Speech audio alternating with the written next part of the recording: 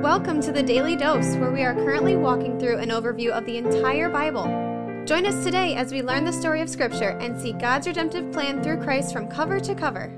Let's listen to Matt Reisetter, Director of Christian Crusaders and the Cedar Falls Bible Conference. Today we're in Matthew 21, verses 18 through 22. This is Holy Week. Jesus cleansed the temple in yesterday's text. That was probably Monday. And afterwards, he went back to Bethany from Jerusalem. Bethany is where Mary and Martha and Lazarus, the sisters and brother, live, good friends of Jesus. And we don't know for certain that he lodged with them, but there's a good chance that he did. And then he's back and forth between Jerusalem and Bethany a couple times early in the week. The reason that's relevant is because some questions have been raised about the chronology of Matthew's account, in particular this fig tree episode. So Matthew probably compresses this event for literary purposes, and in other Gospels, it's spread out over the course of a couple days. So even though in this text, it sounds like the discussion about the cursing of the fig tree happens right after the cursing of the fig tree, it's more likely that Jesus cursed the fig tree on the way to Jerusalem Monday, and then discussed the cursed fig tree the next day when they passed it a second time. Either way, that's not the ultimate focus of this text. Let's dive in. In the morning, as he was returning to the city, he became hungry. And seeing a fig tree by the wayside, he went to it and found nothing on it but only leaves. And he said to it, "May no fruit ever come from you again." And the fig tree withered at once. So Jesus, plain and simple, sees a fig tree that is not bearing fruit. What's the purpose of a fig tree? To bear fruit. So if it's not doing what it's made for, to heck with that fig tree, Jesus says, and he curses it and it withers. Now again, we're seeing a side of Jesus that is not promoted or talked about a whole lot. Seems like he might be a little annoyed or a little frustrated about being inconvenienced that he can't have breakfast. This doesn't paint Jesus to be much of an environmentalist either. I say that tongue in cheek, but isn't it interesting how many different political agendas try to claim Jesus as being in their corner? His purpose here was nowhere close to political. He was here to advance the kingdom of God, promote himself as the savior of the world, live a perfect life, die a sinless death, paying the penalty for sin so anyone put their faith in him could be reconciled to God. So what's really going on with this fig tree? Well, this isn't just some rash, impulsive thing that he does because he can't have a fig. It's symbolic. It signifies the hypocrisy of people who have the appearance that they're being fruitful, but in fact, they are not. This fig tree has leaves, and about the time the leaves come out on a fig tree, the figs are there. So if this one has leaves and no figs, it's not putting out what it claims to be all about. Who's that remind you of? In general, the people of Israel, specifically their leaders, the teachers of the law, the scribes, the chief priests that he's been going head to head with for the last several chapters, and increasingly so as we head toward the cross later this week. And friends, lest we just lob grenades and point fingers at the Pharisees, the scribes, the Jewish leaders, the chief priests, we got to hold this as a mirror up against ourselves. If you and I are true believers in Jesus Christ, that means that we truly have the Holy Spirit living in us. That's one of the things that happens to people who trust Christ. And the Holy Spirit's job is to cause us to bear spiritual fruit. In John 15, Jesus says, "I'm the vine, you are the branches. If you remain in me and I in you, you will bear much fruit." So to be connected to Christ is to bear fruit, spiritual fruit, kingdom fruit, fruit that is in alignment with the truth of who God is. We're not saved because of this fruit. We're not saved because of the good works that we do, but good works will automatically come from people who truly know Jesus Christ. Not because the people who know Jesus Christ are so great, but because that's part of the deal. The Holy Spirit causes it to happen, even against our will in many cases, over time. So there's no such thing as a non-fruit-bearing Christian. And people who profess to be Christians or think that they're Christians but don't bear fruit, and by the way, that's only something God ultimately can judge. There's some fruit bearing that takes place that you or I don't have the privilege of seeing in a person's life. So we can't stand in judgment and say they're not bearing fruit. I don't know. I don't live in their heart and their mind. I don't see them all day long. But if someone were to suggest that they were a follower of Christ and they also did not bear fruit, that would be akin to what we see with this fig tree. And the end of that person is going to be very similar. They're going to wither and die. Later on, the disciples discussed this with Jesus. When they saw it, they marveled, saying, "How did the fig tree wither at once?" And Jesus said to them, "Truly I say to you, if you have faith and do not doubt, you will not only do what has been done to the fig tree, but even if you say to this mountain, be taken up and thrown into the sea, it will happen. And whatever you ask in prayer, you will receive if you have faith." So the conversation pivots from what was the meaning of the withered fig tree to how did that happen? And Jesus reiterates some things that we saw way back in chapter 17, verse 20. He's talking about if you have faith like a mustard seed, if you have just a little bit of faith, not only can you do what I did to the fig tree, but you can tell a mountain mountain to be thrown into the sea and it'll be done. This was a manner of speaking not to suggest that you'll literally throw mountains into the sea, but that by faith, you will be part of doing things that you never thought possible. And that's absolutely true. That's true for them. They are going to do some remarkable things after Christ's resurrection, despite stumbling all over themselves for the next few days. And God uses us through faith in Christ to do remarkable things that we never expected or imagined today. But it all starts with having faith that is truly faith. Faith that is proven by the Holy Spirit bearing fruit through us. Lord, give us a desire to bear fruit in your name. By the power of your Spirit, use us as your vessels to advance your kingdom, to promote the gospel, to glorify you, even at times when it is against our will. We ask it in Jesus' name.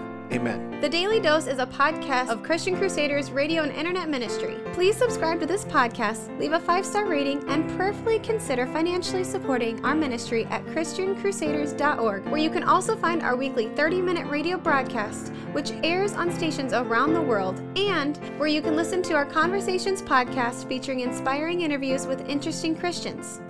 We also want to highlight 2 ministry partners. First is the Cedar Falls Bible Conference, whose conference videos and schedule of year-round events and activities are available at cedarfallsbibleconference.com. And please consider joining us for their 101st annual conference on Saturday, July 30th through Saturday, August 6th in 2022. Second, if you or someone you know could benefit from an anonymous online Christian mentor, please visit issuesiface.com, which is provided by Power to Change Digital Strategies, our other ministry partner. Thank you for listening, and may God richly bless you.